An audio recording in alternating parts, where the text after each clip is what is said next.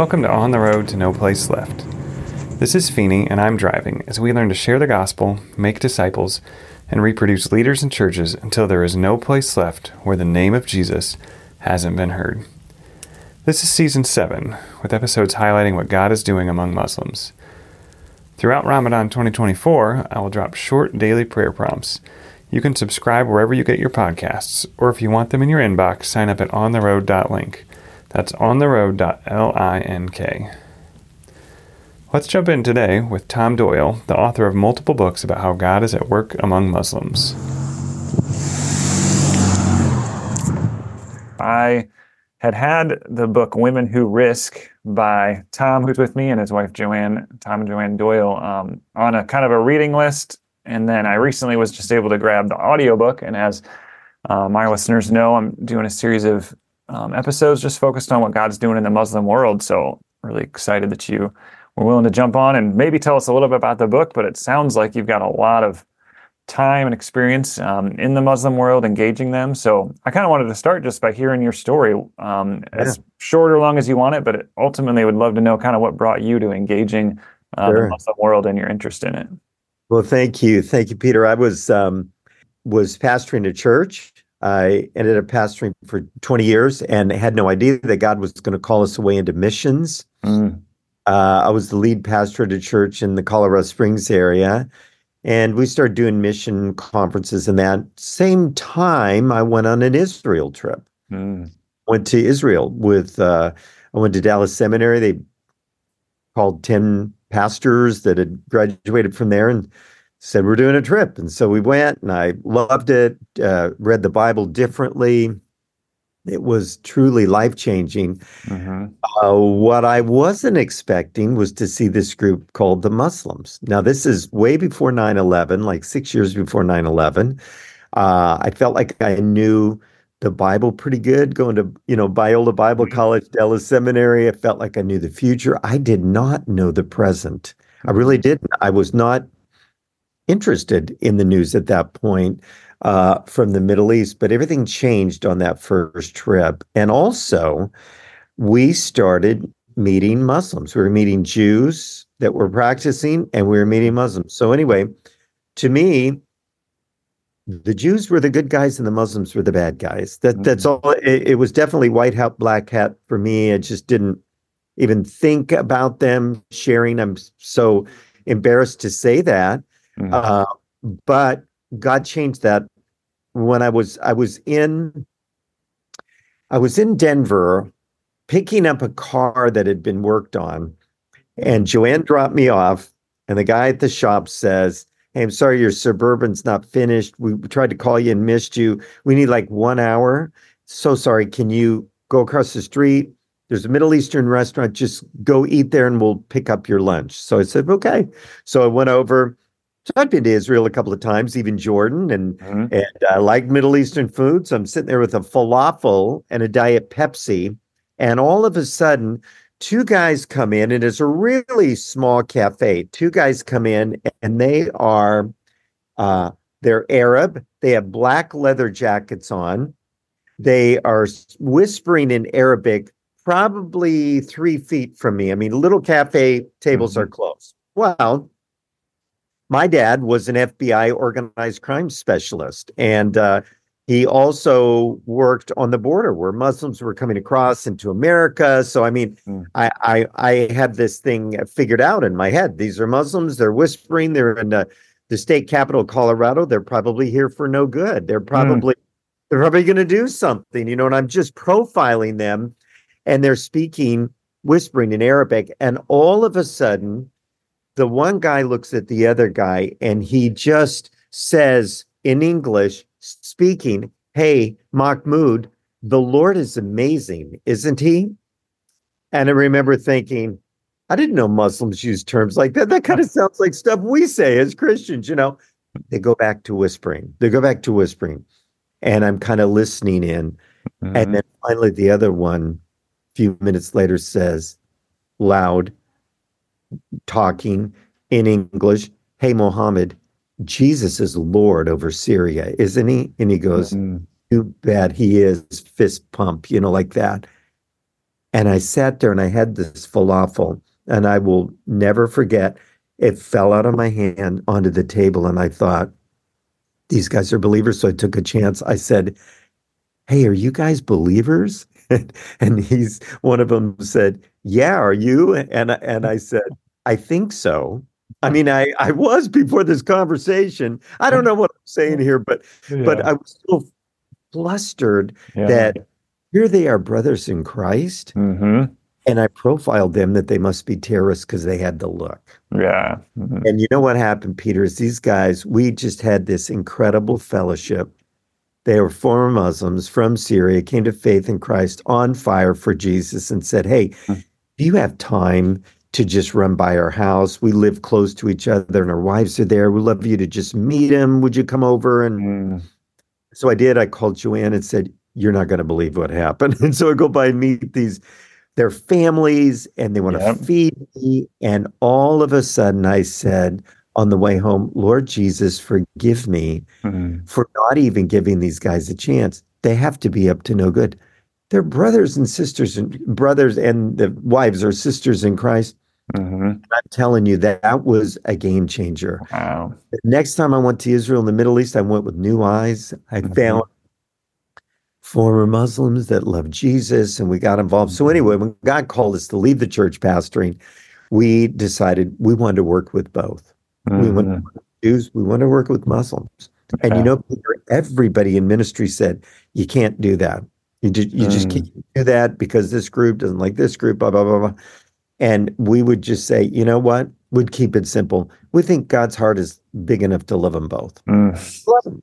It's And good. so started working with MBBs and hearing their thrilling stories.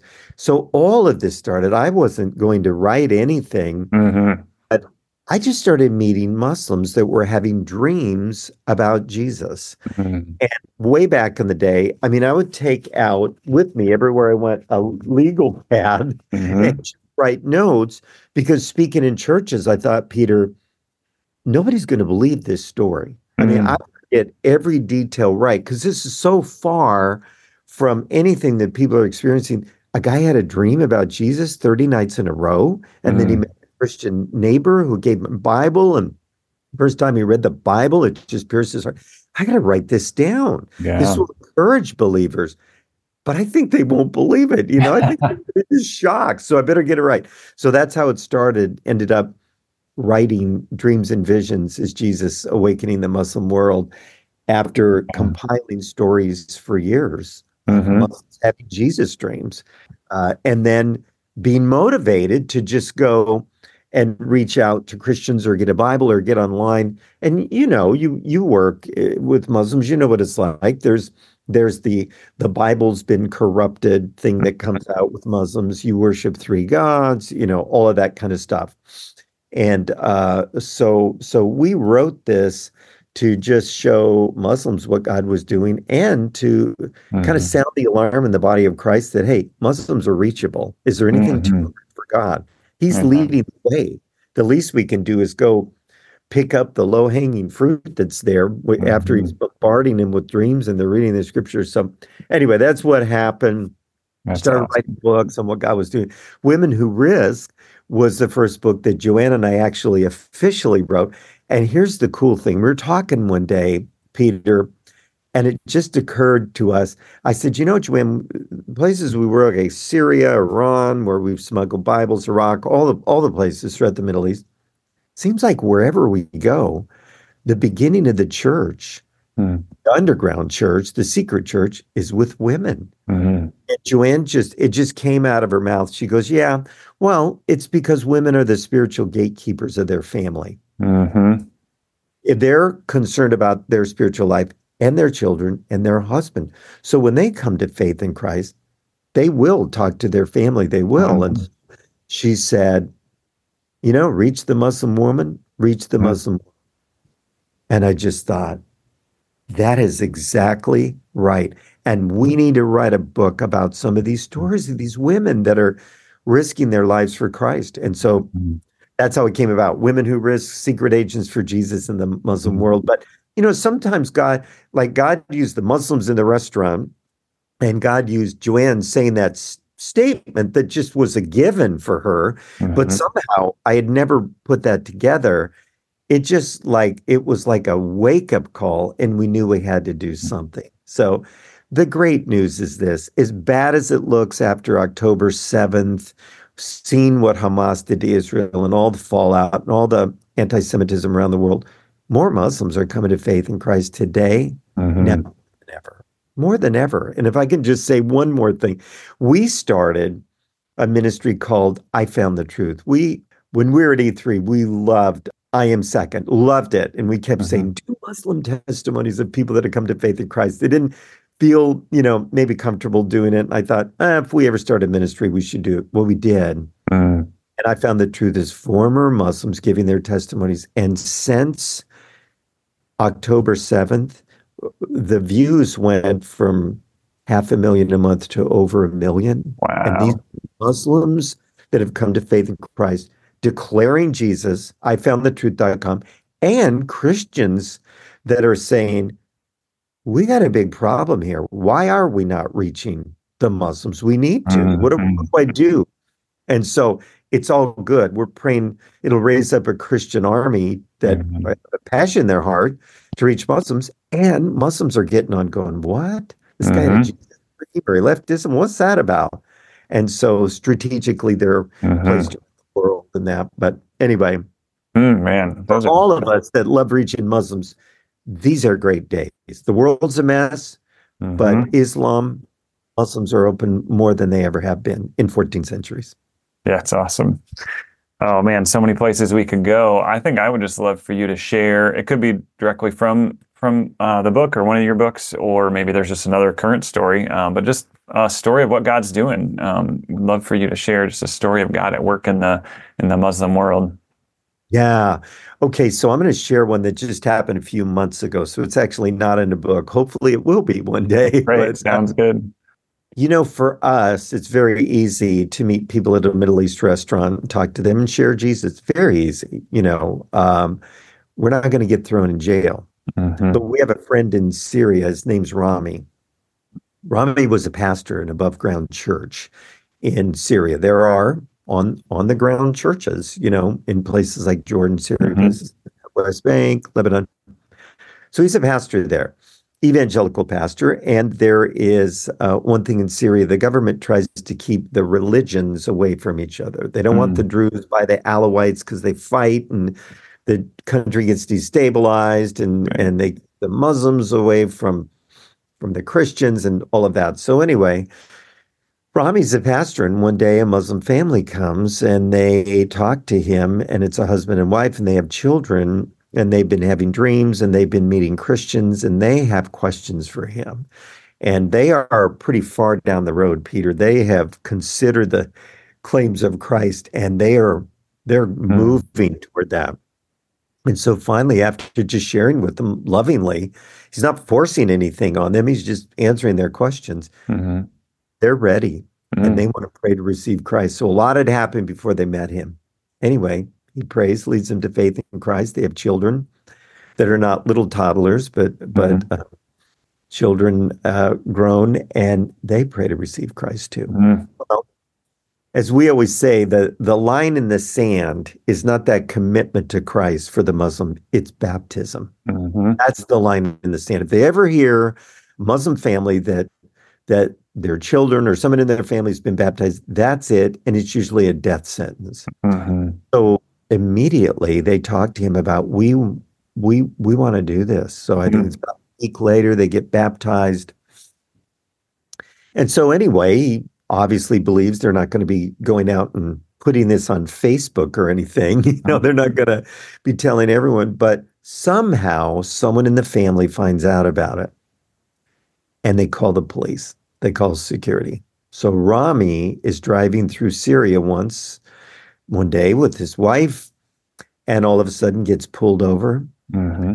by policemen. They check his license and they say you're under arrest, and they take him in a police car. His wife follows along into Damascus, and they're booking him, and they won't tell her why they're Hmm. booking him.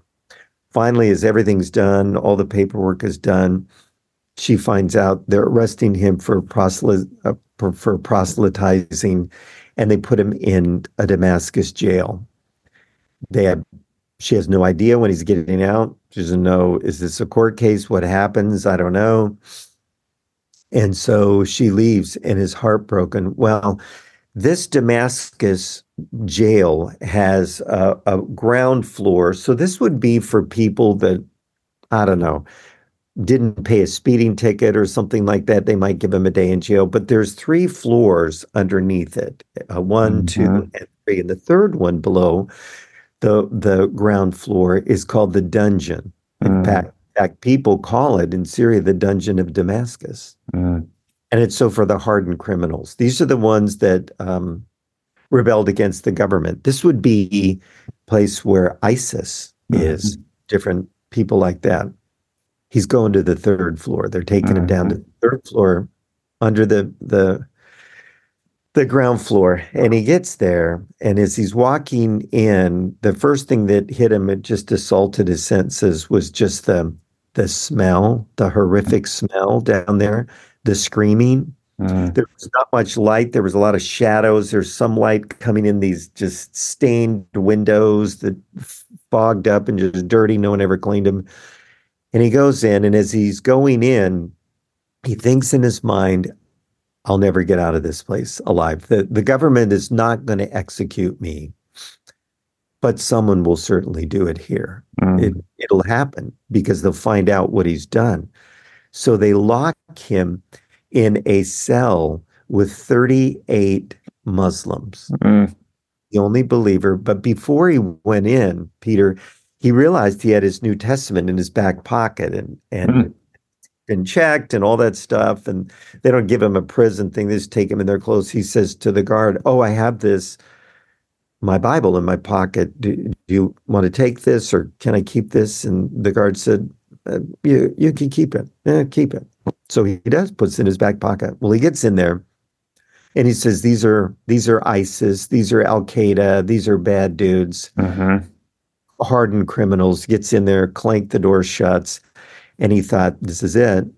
I will lose my life here. So I'm going to go out in a blaze of glory. I'm going to share Jesus. I'm doing it because I know I'm going to die here. I'm never getting out of here.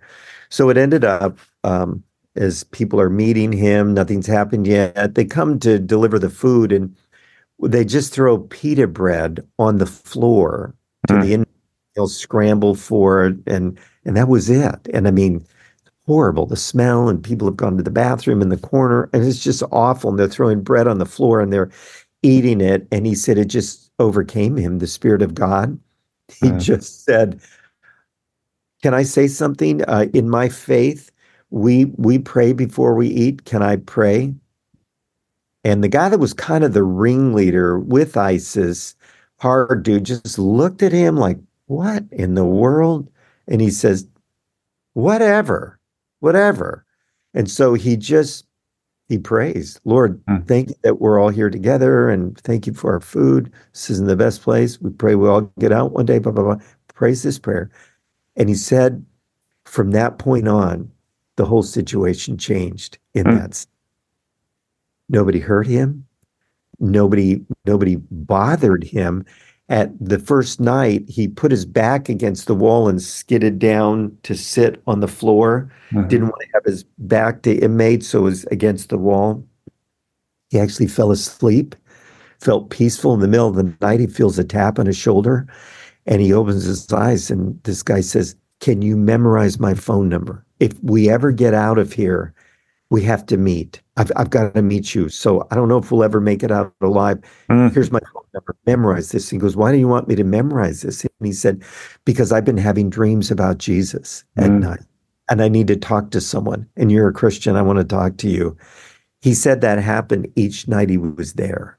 Wow. People came forward. Someone shared with me about Jesus. I want to talk. We obviously can't do it here. He had the Bible. He started reading passages, expecting to just get his face bashed in. Nobody did. People were listening. Finally, after 5 days, Peter, they let him out. He's shocked. They let him out and calls his wife, "Come get me." "Oh, are you okay?" "Yeah, I'm okay." "Okay." And so she drives down to Damascus, and there he is waiting for her. And she gets out of the car and runs and throws her arms around him. Are you okay? What happened? And he said, it was the 5 best days of my life.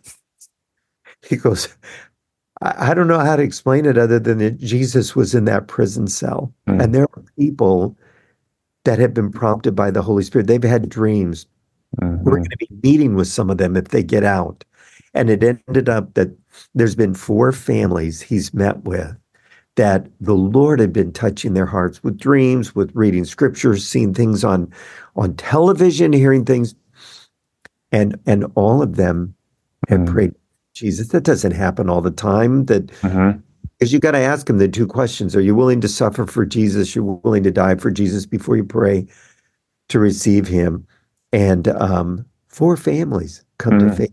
So he thought it was a death sentence, but he gave life to 4 families. And we keep praying for more to come to faith in Christ. But that's a picture of what's happening in the Muslim world. It's like we see in Scripture. I love this verse. Is anything too hard for God? Of course it's not, right?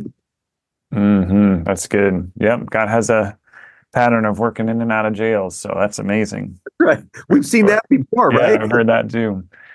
If you want to kind of peel back the curtain just from your experience and both writing and current, like, what would you say you're learning or seeing when it involves just like what God is doing? Are there any, and you can take that wherever, whether it's a pattern you've noticed or something that you feel like is worth highlighting, but just kind of giving an opportunity to share anything that you feel like you're learning about the Muslim world and what God's doing there.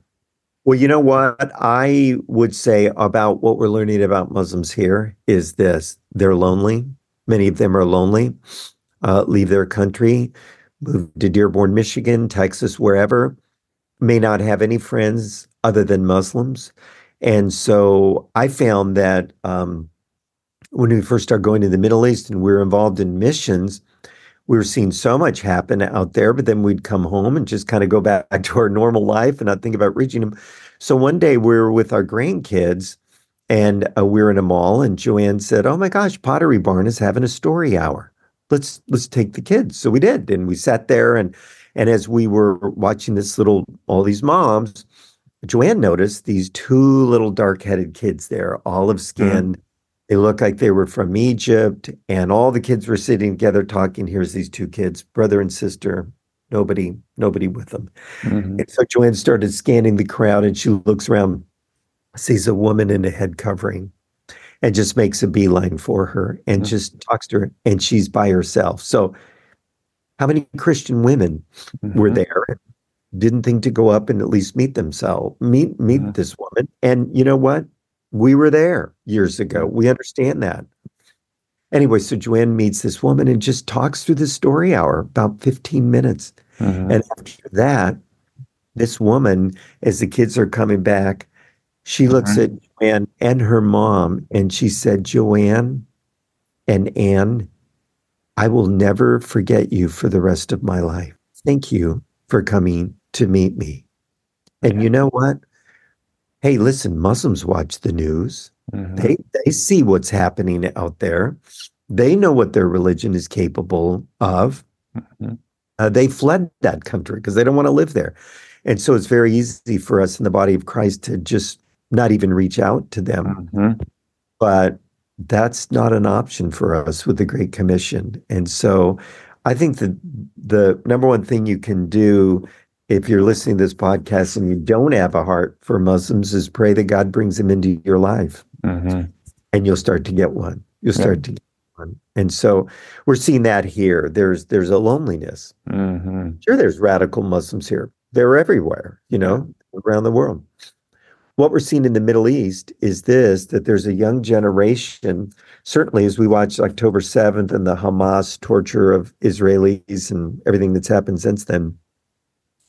There are a lot of young people that are wanting to go the way of jihad, but there are a lot of young Muslims that are connected to the internet, that they're watching movies, they're seeing life outside of the Islamic bubble, and they don't want to stay. And they want a new life, and they're open. And so we need to just really pray for the laborers there to not get fatigued. Since the war in Israel, there's a lot of restrictions on believers there, and they're being watched. Like, for instance, right now, Peter, in Syria, if you and I were on the street and we had a conversation, and if either one of us said the word Israel, just said the word, all someone would have to do is pick up the phone, call the police, and we'd be arrested. Wow. So think about that if you're a pastor. Well, Right. it was the Old Testament and you're preaching, right? You're not going to be going there. And it's just that's how sensitive the situation is. Yeah. We need to pray for the laborers that are out there, those that go back and forth too. Wisdom on how to navigate this new radical thing that's happening in the Middle East. So anyway, yeah. Those are great. And part of the reason I'm doing these series of interviews is just to kind of focus towards, I believe it's maybe March 11th is probably when Ramadan will start. Yeah. Would just be curious whether it's a story or like what role over your time with the Muslims has Ramadan played? Is it something you really think about a lot, or you just don't know? Yeah. But would love to just ask that, how Ramadan kind of affects things. Well, we always seem to be in the Middle East during Ramadan, or in Iran, they call it Ramazan. And so it's a time of blessing there. We've found that if you just respect Muslims and ask questions like, hey, we're Christians and we do this during the spring and we're hearing about this Ramadan, tell me about it. Some Muslims will invite you over for breaking the fast. And we've done that in several countries where we went over, respected them, and they're looking at the clock, so they're going to get to eat, and then and you get a chance to just show concern for them and love for them, and not criticism, respect what they do, and through the love of Christ that they see in you, you'll get a chance to talk to them about Jesus. And of course, they're going to say, well, yeah, Jesus is a prophet, and we always will say something like this. Yeah, you do see Jesus as a prophet. Hey, can we tell you something that's happening right now? And they'll say, yeah, it's with your people. It's with Muslim people. God is lifting up the Muslim people around the world. He's honoring them. And they'll say, how? He's coming to them in dreams. Jesus is coming to them in dreams. Hey, can I tell you a story from Iraq with a new friend? And they'll always say, yeah, okay. Tell me a story. We tell them a story about what happened in Iraq. A Muslim had a dream, or this happened in Ramallah, in the West Bank, or the Gaza Strip, or whatever, and tell them stories. And so we're getting into storying. We've heard their story. Now we're telling them what's happening with their people. And then we'll go into this after and just say, well, you know what? I used to be religious. I was a religious person, but I'm not anymore. And they'll say, you're not? No, I gave it up. I just, halas, gave it up. Arabic word for it's over. I gave it up. Why did you give it up? Because there were so many rules. I found that I was getting in trouble with my religion by not keeping all the rules. And then when I kept the rules all the time, I didn't feel any closer to God. It just didn't do anything for a relationship. I gave it up, and then say, well, what are you? What did you do? And I'd say, I gave up religion and I just started to follow Jesus. So we follow Jesus, and we're not religious, but we follow him, read what he said, and try to live like he did. And because we just found out that keeping a bunch of rules doesn't bring you closer to God. Only Jesus can do that. That starts a conversation, because you know what? My testimony is really their testimony. They know their end. They know that their prayers are not going anywhere. They're just reciting the same thing 5 times a day. And how monotonous is that? And so anyway, that'll start a conversation, and we'll just say, yeah, we're not religious. We're not religious. We follow Jesus, though. We follow Jesus. So, those are good. Oh, I love those. Those are great conversation points. So I will definitely make note of those myself. I want to end a last question in a second with just talking about the importance of believers praying. But before I do that, we'll put in the show notes several ways to connect to you, but just kind of give you an opportunity if there's any specific resource. Obviously, we mentioned the books, but is there anything you want to kind of mention just on air, quote unquote, while we're... Sure. I think believers want to go to I Found the Truth, ifoundthetruth.com. These are great Muslim testimonies that, here's what a lot of people do. We have people that have come to faith in Christ from Iran. So you meet someone. Oh, wow, you're from the Middle East, Central Asia. Where are you from? I'm from Iran. Oh, my gosh. I just saw a video from a guy in Iran. Hey, could I get your number and send it to you? I want to see what you think about it. It's real Hmm. simple. They'll love that. Now they may not like the message, but it will cause them to think. And then you have an opportunity to get back. They may be, well, I don't like that. I don't, oh, okay. Well, what did you think about what's happened to him? I found that pretty interesting. What do you think? Hmm. That you can open up some questions and see what they think. Maybe God touched their heart. Hmm. But we have them from all over Somalia, the Gaza Strip, Jordan, Yeah, great. Iraq, all over the place, and Lebanon. So it's very simple to just say to someone you meet, "Oh my gosh, you from Lebanon? Well, I just saw this video the other day and it was really cool. I want to see what you would think about it. Tell Hmm. me what you think." And so that's a simple thing to do. So this is kind of a no-brainer question would be phrased, why is prayer important? But I'd love for you in that question just to maybe lay out a challenge for believers that are listening, whether they already have a heart for Muslims, maybe this is kind of an eye-opener for them, but just, man, call us to prayer when it comes to just our Yeah. Muslim friends. You know what, Peter? When I first, as a pastor, started really getting interested in missions, we would do these conferences, and it was always with these prayer movements. And you know who was the major block of people they were always praying for? It was Muslims. Mm, 1/5 of the world is Muslim, and very few people are out there reaching. We got to pray. And there was these praying during Ramadan. There were all kinds of different things that you could do. I mean, there was even one group that was adopted terrorists. They used to take the world's worst terrorists around the world. Osama bin Laden, let's pray for him. Hey, hmm. I could save him. He could do anything, right? You're right. And so there were these prayer movements. And I remember as hearing about them in the 90s. I didn't know one Muslim that had come to Mm, faith in Christ, but we got involved and started praying with people in our church. And then we started going. The Middle East weren't seeing much happening, but then all of a sudden, we did start seeing things happening. And gosh, when we were at E3 and Uncharted, as we take teams doing a medical clinic, it mm-hmm. wasn't uncommon to see 20 Muslims pray to receive Christ that had Hmm. been meeting Christians or seeing things online or having dreams or whatever. And so I think here's what it is. Joanne said this once. I get all my good quotes from Joanne. Joanne said this: prayers are live streaming before God, and she uses the situation in Luke where John the Baptist's parent Zachariah, as he comes before the Lord, Hmm.